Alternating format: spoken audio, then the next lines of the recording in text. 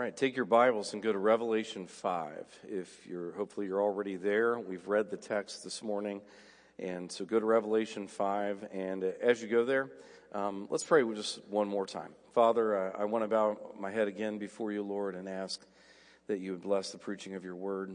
And may the power of the Holy Spirit exalt Christ, and that you would remove all distractions from me, from all of us, from our hearts, and that you would just focus our attention on your word, and that we would leave here glorifying Jesus and living for him. And be with us now, and it's in Jesus' name I pray. Amen. The Song of the Nations, and that's what Revelation 5 really ultimately is about. And so just imagine if we went through the entire Christmas season without any music. What if there were no songs? How would that change the entire landscape of how we view Christmas or our celebrations and our gatherings? What would that be like? It would not be the same, that is for sure. Songs and singing and music capture the wonder and the joy of the season.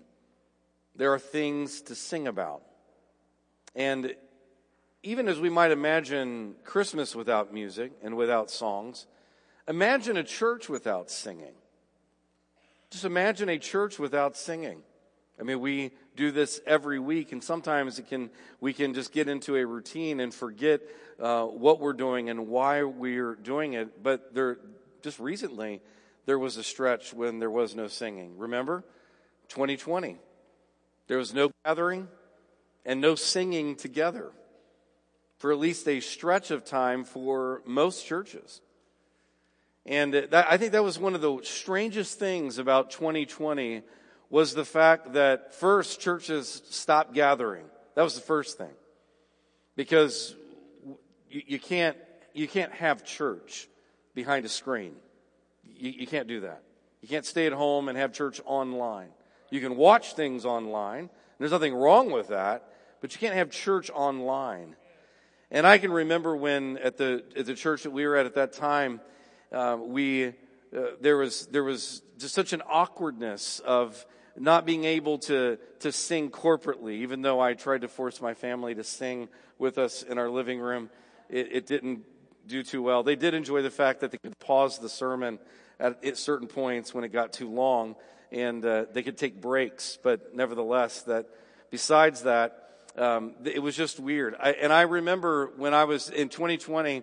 So when we got to the summer of 2020, I was in the expository preaching program at the Master's Seminary there in Los Angeles, and so they had opened it up that we could go out and continue our courses. And one of the blessings about the program is you get to worship with Grace Church, where John MacArthur pastors, and it was the first Sunday that he had opened the doors. And so the doors were open. You could gather, you could assemble if you wanted to inside, or you could stay outside under this big carnival tent that they would just kind of live stream the service going on inside. And as soon as they opened that door, it just happened that I was able to be there for that first Sunday. And as soon as they opened the door, 1,000 people flooded into that auditorium. And it was wonderful because, there were tears of joy. There was so much rejoicing because they had not assembled together for 3 or 4 months, and they were not able to sing together. And so when John MacArthur got up and to preach, he admonished the congregation, wasn't that a joy to sing? And of course, everyone applauded and yelled amen to that. And MacArthur also said, never again would those doors be closed. And I agree with that as well. But it really was. It was a strange time. No gathering, no singing. And the reason I bring that up is because songs shape us. And the reason singing is so important to the life of the church is that singing instills in us truths that we study and that we hear preached regularly. In fact, the Bible devotes a whole book to songs, the Psalms, all sung in the temple by the nation of Israel. And so here in this text before us, it concludes our songs of Christmas, our songs of Nativity. And the reason why we've gone to the Gospel of Luke is because Luke records, or the first chapters of Luke, is because Luke records songs that accompanied Christ's birth. And so today we want to look at a final song, but obviously it's not in Luke. It is literally the final song. It is the song in Revelation 5 that celebrates the whole reason Christ was born, our salvation. It is the song of the nations, the song of the redeemed, the song of every person who Jesus has saved from their sins. And as we go into a new year, let's just keep this main thought that we see in the text before us as the keynote. Let all the redeemed sing. Worthy is the Lamb who was slain to receive power and wealth and wisdom and might and honor and glory and blessing. There's the song of the redeemed. There's the song of the nations. Worthy is the Lamb who was slain. And so we see in the text three headings that carry us through this song, through this moment of praise in heaven. We want to consider first the great search. Then we want to look at the grand sight that John sees. And then finally we want to unpack the glorious song that is sung in heaven. And as we do that, we will see indeed this admonition to all of us as we go into a new year. Let us sing, worthy is the Lamb who was slain. Consider first the great search. Look at verse 1 through 5. When I saw in the right hand of him who was seated on the throne a scroll written within and on the back sealed with 7 seals. I saw a mighty angel proclaiming with a loud voice, "Who is worthy to open the scroll and to break its seals?" And no one in heaven, on earth, or under the earth was able to open the scroll or to look into it. And I began to weep loudly because no one was found worthy to open the scroll or to look into it. So notice here the universal dilemma that is described here in verses 1 through 3. The word scroll is biblion, from which we derive our English word Bible. It can refer to a papyrus or leather or animal skin or a parchment upon which ancient writings were written. The two words in the text, written and then the word written and sealed, indicate that the scroll is complete and bear the authority of heaven itself. Now we know that because if you back up to chapter 4 in John's vision, the revelation, you will see that his vision of God on his throne, the sovereign one of the universe, the creator of all things, the one who sustains and maintains all of creation, they are seated on his throne. And then when you come to chapter 5, we see that in his right hand is this scroll bearing divine authority. So this scroll is divine in content and nature. What does this scroll contain? Well, it contains the sovereign decrees and will of the Almighty, particularly as they pertain to the end of all things, which is what the book of Revelation is about. So in essence, what this scroll contains is the final judgments upon the world and ultimately the rewards that will be given to the redeemed. In other words, to make it simple, this scroll contains the destiny of everyone in the world, including you and me. Now, if you're not a believer, that would be shocking. That should be stunning. But the reality is that in this scroll contains all of that information. And a mighty angel announces or proclaims a question that is probing. Who is worthy to open this scroll, to break its seals, to unleash its judgments? Who is worthy? Now notice this question. It's rhetorical in some sense. It's not meant to be answered. And the question, who is worthy, is not really asking who's most powerful or who's powerful enough. but who is worthy. Worthiness has to do with moral righteousness, perfect justice, holy character, one who has intrinsic worth.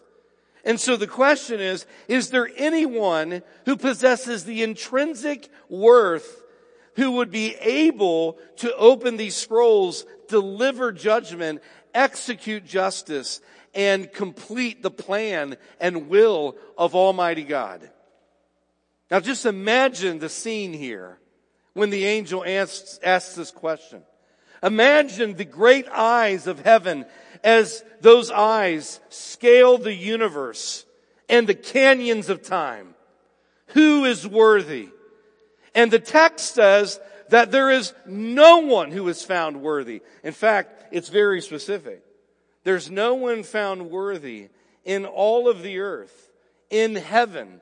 That would be all the angelic beings.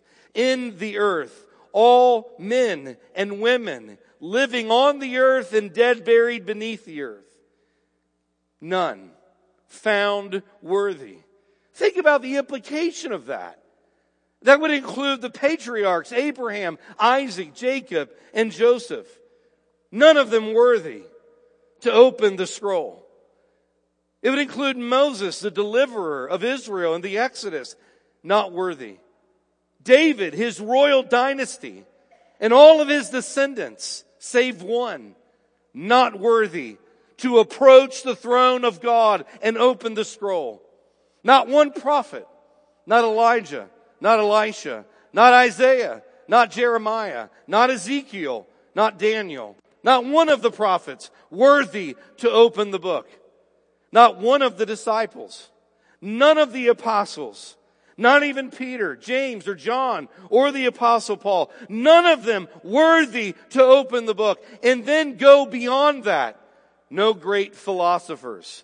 It doesn't matter if we're talking about Plato or Aristotle or the church philosophers, Augustine or Aquinas. None of them worthy.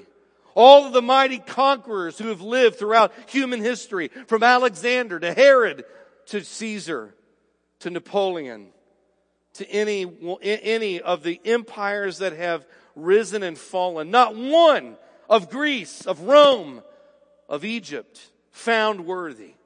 No one in history could be found worthy to approach the throne of God and to execute His divine will.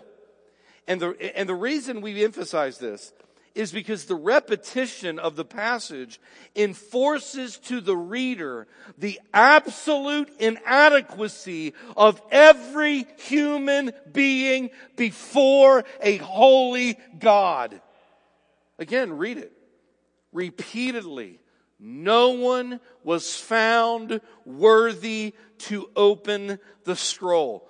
All fall short of the glory of God. And the text tells us that John, in verse 4, I began to weep loudly because no one was found worthy to open the scroll or look into it. He weeps because so long as the scrolls are sealed, then the purposes, plan, and final program of God remain unfulfilled. It's kind of like this. John weeps because in some sense, he won't know the end of the story unless the one worthy, the hero, presents himself. His weeping is not hopeless. In fact, it's hopeful.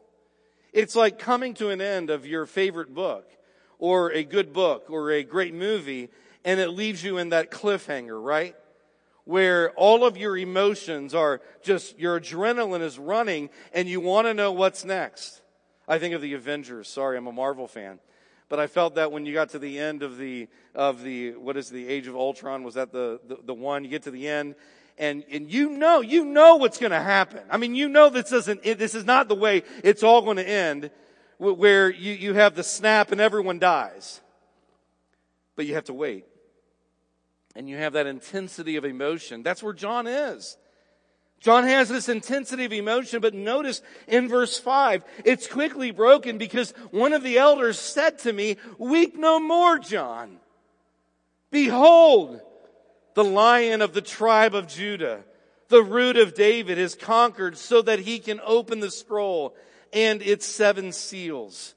And so not only is there this universal dilemma, but there is this unexpected discovery. A discovery revealed to John.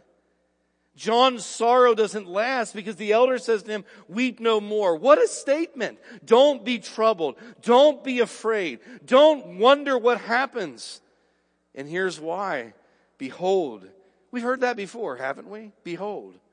When we go back to the passages in Luke, as we've gone through the songs of the Nativity, behold, unto you this day is born a Savior and a Son, Christ the Lord.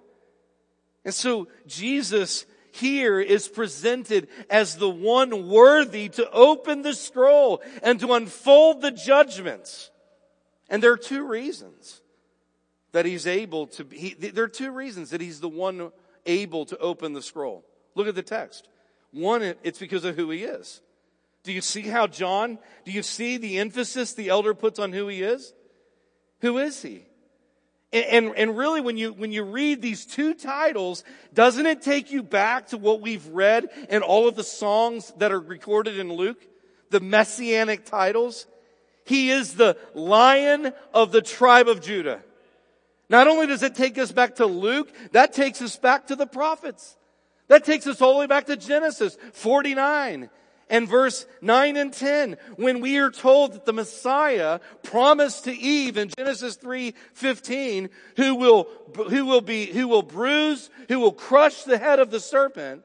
It takes us all the way back there that this one promised to Eve will also come from the descendants of Jacob's sons, particularly from the tribe of Judah. The image of this Lion of the tribe of Judah. So in essence, his title reminds us of the fulfillment of the prophecies, and the image of the lion conveys majesty and strength as the one who will come from on high to save his people. And indeed, he is the majestic Lion King of David. Don't think of Lion King of Disney. I know that's what you're thinking. Do not think of that. But he is the king that's promised to Judah. And so this image conveys majesty and strength. He is the lion who came to defeat our enemies. But notice he is the Root of David, the text says. That's the second messianic title. This means that he is the descendant of David, which all the prophecies in Isaiah were alluding to. Particularly Isaiah 11, 1 and verse 10. These 2 titles fused together, the Lion of the tribe of Judah and the Root of David, are fused together because Jesus is the long-expected king who would rule and reign forever. It is interesting because whether we're mentioning Disney or we're mentioning like some of our favorite tales and stories, this idea of a coming king, of a coming ruler, of one prophesied and promised, all of the fairy tales that we all are so endearing to us are actually take us to the real true fairy tale J.R.R. Tolkien wrote, which is the story of the gospel of Christ, the true king who came from heaven to save his people, to redeem us, and then to rule and reign with us forever and ever. And so that's who he is. That's what qualifies him. Who he is the Messiah. But in addition to who he is, this unexpected discovery also shows us what he does. Look at the text. Has conquered. Has conquered. That's a powerful verb. Conquered. He is able to take the scroll and to unleash the judgments because for us he is conquered. When I think of conquering, I think of World War II enthusiasts who could probably name every battle that was fought in World War II, right? From the Battle of Midway to all sorts of battles that could be listed. Same way with enthusiasts of the Civil War. And so you think of great battles, great conquests that have been fought. Armies that go to a battlefield and win. This text is invoking that kind of heroic language. He conquered. He defeated the dragon. He went into the dungeon of the grave and he defeated death. He went to the cross and he completely destroyed our sin and nailed it to his cross. He conquered. And because of this glorious atonement and resurrection, he can break the seals because he has borne our sin. He can render judgment because he received judgment on the cross. He can determine destinies eternally because he holds the keys of death, hell, and the grave. He has conquered. And that leads us to ask this question. If indeed he has conquered, do we admit our unworthiness of salvation? And that Christ determines the eternal destiny of all people? Do we admit this? You see, because before we can ever get to the joy of the song, we have to accept what is given here, that there really is no one worthy to take the scroll, to unleash the judgments, and there is no one worthy to approach God for salvation. Salvation begins with an admission of our unworthiness. And the longer you're a Christian, the more you understand, the greater your sense of unworthiness. I mean, when Paul wrote Timothy and said, I'm the chief of sinners, that's towards the end of his ministry. The longer you're a Christian, the more you understand this sense of unworthiness. And the reality is that all of us have to recognize we're not the masters of our own ship, and we are not in control of our own destinies. Ultimately, a sovereign God is.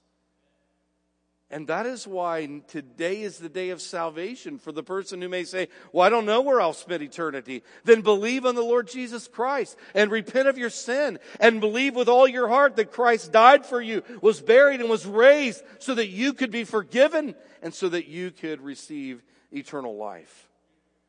And so this truth of the great search that ends with this glory, this discovery, this declaration that Christ is worthy, it also leads us then to a greater vision of who Jesus is. Look at verse 6. And you have the grand sight. And between the throne, so in verse 5, the elder says, behold, the Lion of the tribe of Judah, the root of David, is conquered. This is what he's done. And so in verse 5, John hears him say this. In verse 6, he sees it. Look at it. And between the throne and the four living creatures and among the elders, I saw a lamb standing as though it had been slain with 7 horns and with 7 eyes, which are the 7 spirits of God sent out into all the earth. And he went and took the scroll from the right hand of him who was seated on the throne. You do see triunity here. God the Son, God the Father right there. The scene shifts and John says, I saw a lamb standing. Now hear me. This indeed is the mystery of the gospel. That the one who is conquered is the lion who is also the lamb.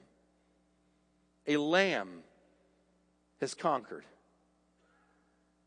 In heaven, it will always be visible how Christ conquered sin and made us saints. Do you know why? Because he bears the scars in his body of his great sacrifice. So when the text says, I saw a lamb standing as though it had been slain, he knows that it has been slain because this lamb bears the scars that he received on Calvary's cross. And it is the indicator to all the inhabitants of heaven and to every sinner on earth that Christ was slain so that we could be forgiven.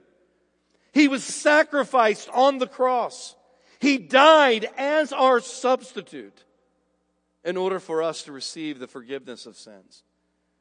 And what's glorious about the passage is it says, I saw a lamb standing as though it had been slain. And so what we see here is is this, that though this Lamb was slain, he now stands. For indeed he is alive forevermore. And from him, from this victorious Lamb, notice what it says. The Holy Spirit has come. And that's the reference there. The 7 eyes, the 7 horns are the 7 spirits of God. The number 7 in apocalyptic literature represents this. It is the number of completion, of perfection. And so he, through his sacrifice on the cross, because of what he has done, he has sent the Holy Spirit to the churches, symbolized in the 7 horns, 7 eyes, and 7 spirits. The Holy Spirit sees all and knows all and exposes all and empowers the church to bear witness to Christ and the gospel. And so you see here that, again, we have triunity, Father, Son, and Holy Spirit. But the thing you also should note here is that the Lamb appears between the throne and the 4 living creatures, in the midst of the elders. Isn't that what it says? And between the throne and the 4 living creatures and among the elders, in their midst. In other words, what the text is showing us is that the Lamb of God is the focus of everyone in heaven. It's all on him. He is the center of worship. He is the attention. He has the attention of heaven. And with all eyes on Christ, notice what he does. The one who took our sin takes the scroll. Notice again. He went, it says, verse 7, and he took the scroll from the right hand of him who was seated on the throne. Notice how he boldly approaches his Father's throne. No hesitation, no fear. You know why? Because he is very God of very God. He is fully divine, even fully human as well. Christ indeed is the only one worthy to approach the throne of the Father, because the will of the Father is also the will of the Son. And that's why he can remove each of those seals, because the Father's will is his will as well. So you have the appearance of this Lamb. You get the vision here? What happens? Well, look at verse 8. And when he had taken the scroll, the 4 living creatures and the 24 elders fell down before the Lamb, each holding a harp and golden bowls of incense, which are the prayers of the saints. And so again, notice all these verbs. He stands, he walks, he grasps, he takes, he opens. And what happens? Everyone falls to their knees in the adoration of the Lamb. Now, who are the elders? The elders represent all the redeemed of all the ages. That's what they represent. And notice what they hold in their hands. Harps for celebration and praise. And then what else do you see there? And golden bowls of incense, which are the prayers of the saints. Believers throughout all the ages, despised and rejected, whose prayers were heard by the Father, and whose souls were purchased through the work of the Son. All of these components are a part of the worship of heaven. Now, does that say something to us about worship for us here? I mean, you do have some preaching going on, right? The angel is proclaiming, declaring. The elder is declaring, behold, the Lion of the tribe of Judah, the Root of David. And then here, as they are worshiping, they have instruments for praise. Prayer is lifted up to the throne of God. All of these things, proclamation, music, prayer. But what is the focus of all of it? The focus of all of it is Christ. Does that say something for us as well? I think it's easy for us to take for granted that we come to church week in and week out, and we don't have to wonder whether or not we're going to sing songs that lift up the name of Jesus Christ. Because Pastor Dan is diligent and faithful to ensure that what we are doing here with our worship team and that we are focused on Christ. And in this coming year, in addition to the prayers that already go up, let us be even more committed to prayer that is focused on Christ. When I got here this morning, I went into the young adult, college age, that group, that in-between group. I don't know what to call those people. But anyway, they're young people. They're what I once was. That's what they are. And I went in there, and one by one, they all prayed. And each of them prayed for the pastors of our church, for all the ministry that will take place today and even in the year to come. Prayers lifted up to our God. And the center of those prayers were this, that Christ will be exalted. I walked away and I thought, more of that for me, more of that for us. Let that spread to all of us. Because worship is centered on Christ, and the components of worship, certainly the preaching of the word is significantly important, but everything that goes around that is prayer and singing and fellowship and observing the Lord's table. These are all components of worship because they exalt Christ and they take our focus to the Lamb of God who was slain. It's a wonderful scene that you have here in Revelation. And even in sometimes our feebleness and our brokenness, we come. And when we gather, let us never forget that our feeble worship here will be perfected when we are in heaven and we see the Lamb of God and we worship Him forever. But I think the text forces us to ask a very important question.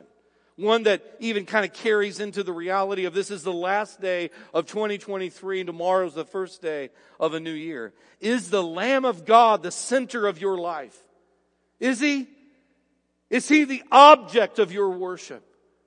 Or have other things crept into your life to obstruct your focus and your worship of Him? Why not renew that and refocus it today? And for us as a church, will He be the center of our church family, the object of our worship, as we sing and pray and preach, and when we do so with greater fervency in the days ahead. And so we've seen two things here.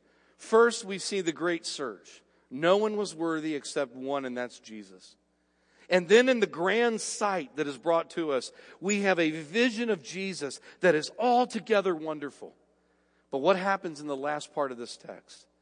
Verse 9, the glorious song erupts. And here it is. Notice verse 9. And they sang a new song, saying.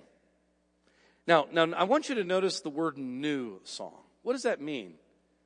The word new means a fresh song for a situation that did not previously exist. In other words, it's not that the people before couldn't sing praises to God prior to Christ's coming. But once Jesus comes and He fulfills the promises of God and He accomplishes our salvation, He renders to us a new song because believers now find themselves in a new situation. You say, what is the new situation? Christ has been offered as a sacrifice once and for all. For the believer, our sins are fully and finally forgiven. We are accepted and we are received by the Father through His grace that has come to us in His Son, the Lord Jesus Christ. When He went to the cross, He declared, "It is finished." Everything necessary for our salvation, of which all the folks in the Old Testament were looking forward to. It is now all fulfilled in Jesus, and we can sing in a way that they could not sing before He came. Why? Because He has conquered our sin and conquered the grave. And the Father has received His sacrifice on our behalf. And so this salvation is also, there's another part of this that's kind of a new aspect of salvation. This is for all people, Jew and Gentile. The gates of heaven are now flung open wide to the whole world in this song. And there are two themes to the song. Ready? One is Christ's incredible sacrifice. And two, Christ's infinite worth. Now, I'm going to walk through this. I'm not going to dissect it and keep you here for another hour. But I want you to look at how they sing in heaven of Christ's incredible sacrifice. All of heaven, for all the ages to come, will be filled with singing, celebrating the atoning death of the Lamb of God for our sins. In other words, you can't over-sing about the cross, can you? There is a fountain filled with blood, drawn from Emmanuel's veins. And sinners plunged beneath that flood lose all their guilty stains.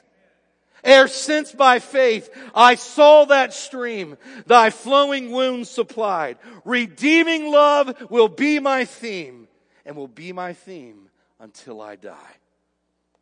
Can you outsing that? Does that ever grow old? And can it be that I should gain an interest in the Savior's blood? Died he for me, who caused him pain. Jesus paid it all. All to him I owe. Sin had left a crimson stain. He washed it white as snow. Can we outsing the cross? We can't. And we will be singing about the cross for all eternity. Christ's incredible sacrifice. But Christ's infinite worth. It celebrates the value of Christ. And do you know why I know that he is of infinite value? Because he's eternal. This doesn't take away from the Imago Dei that we're created in the image of God. But none of us possess infinite worth. You know why? Because we all die and we all decay and we turn to dust. And it's because of the one who has infinite worth that he will one day raise the dead and put us all back together. He is of infinite worth. And notice how this song unfolds. It's like the gathering of a great choir, right? You've got different parts. And the first group steps up, verse 9 and 10, and it's all the redeemed worshiping the Lamb. Worthy are you, all the redeemed, all the elders. And they sang a new song. All these people, they sang a new song. Worthy are you to take the scroll and to open its seals, for you were slain. There it is. His incredible sacrifice. And by your blood you ransomed for God from every tribe and language and people and nation. And you have made them a kingdom and priests to our God. And they shall reign on the earth. Notice here the sacrifice of redemption clearly laid out. The Lamb was slaughtered on the cross. The price for our salvation was the shedding of blood. And they're singing of it in heaven. He paid the ransom to redeem us to God. Look at the text. For God. By your blood, people are ransomed for God, to belong to God, so that he could be our king and we could be his people. Notice the scope of the salvation.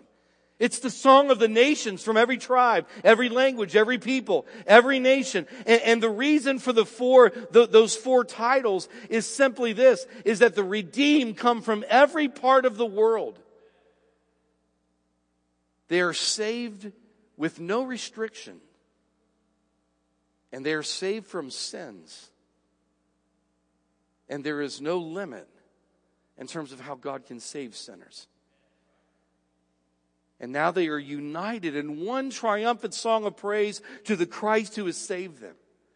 And as you read this and you see the celebration, and you have made them a kingdom and priests to our God, and they shall reign on the earth. Notice how the song of the saints, it covers the whole scope of redemption. Not just that Christ died for us, not just that he has redeemed us, not just that through the Holy Spirit we have been regenerated and we've been born again by faith and repentance.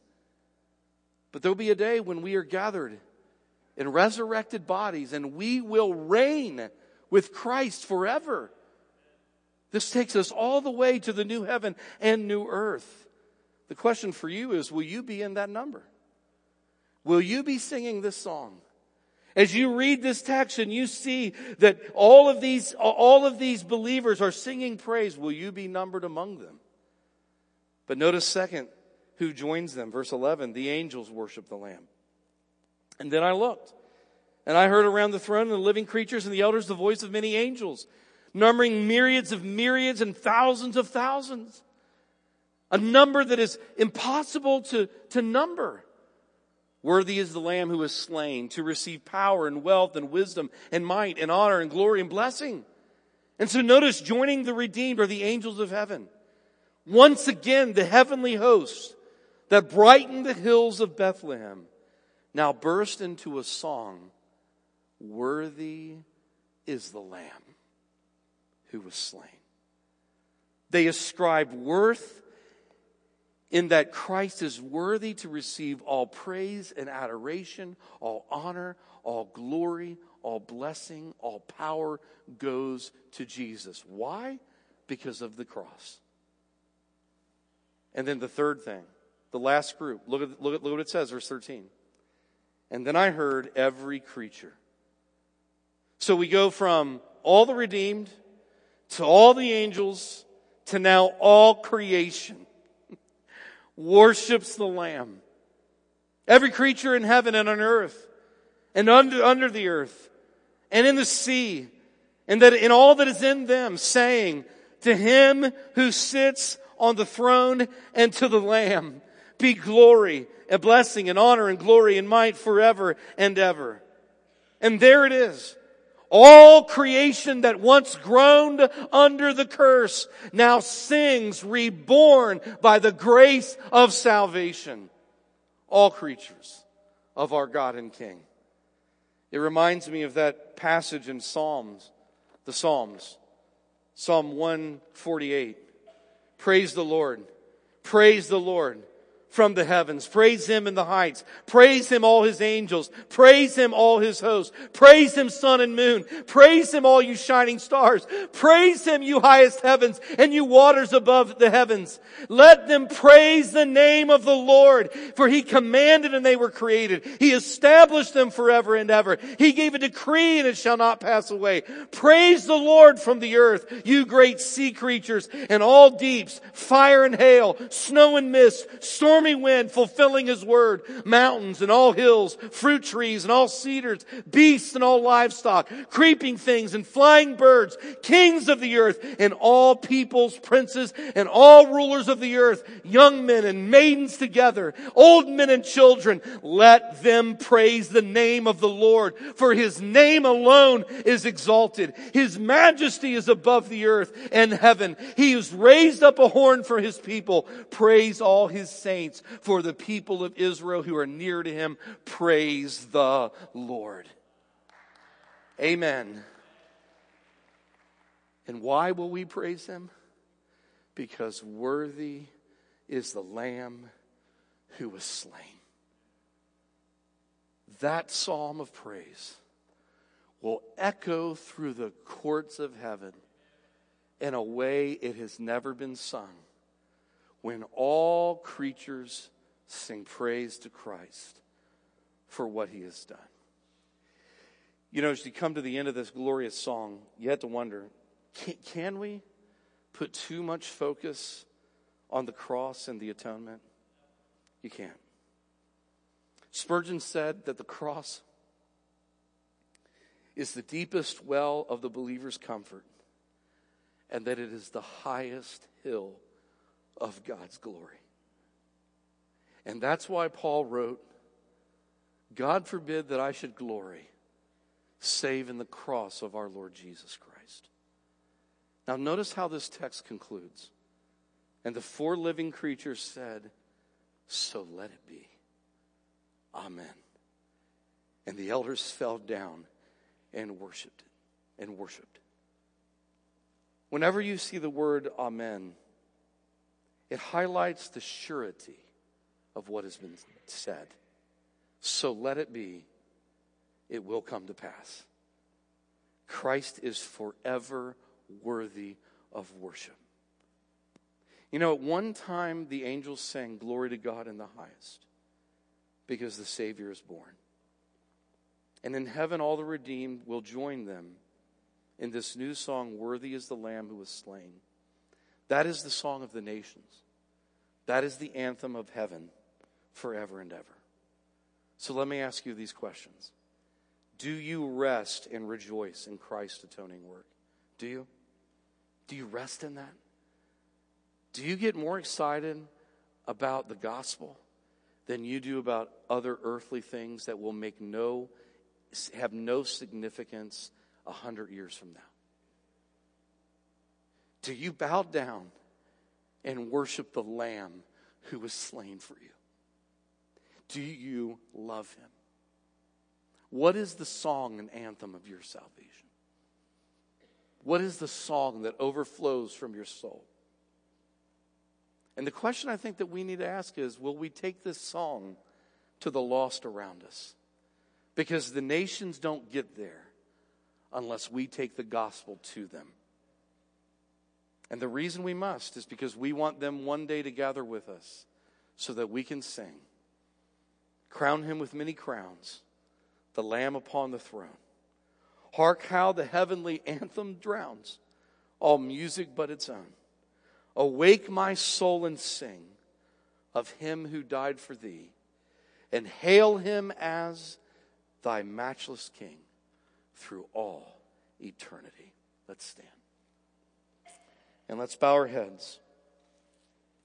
And let us give God thanks for the song of the nations. If this is not your song, make it your song today by bowing your knee to Jesus Christ and surrendering to him as Lord and Savior. And believer, let us renew in our heart a commitment to sing this song through the lives that we live in the coming year, that all glory may be brought to Christ. And that's how we're going to conclude today. We're going to sing. And certainly if you have any need, you're invited to come forward as well. But let us pray. Father, we thank you for your word.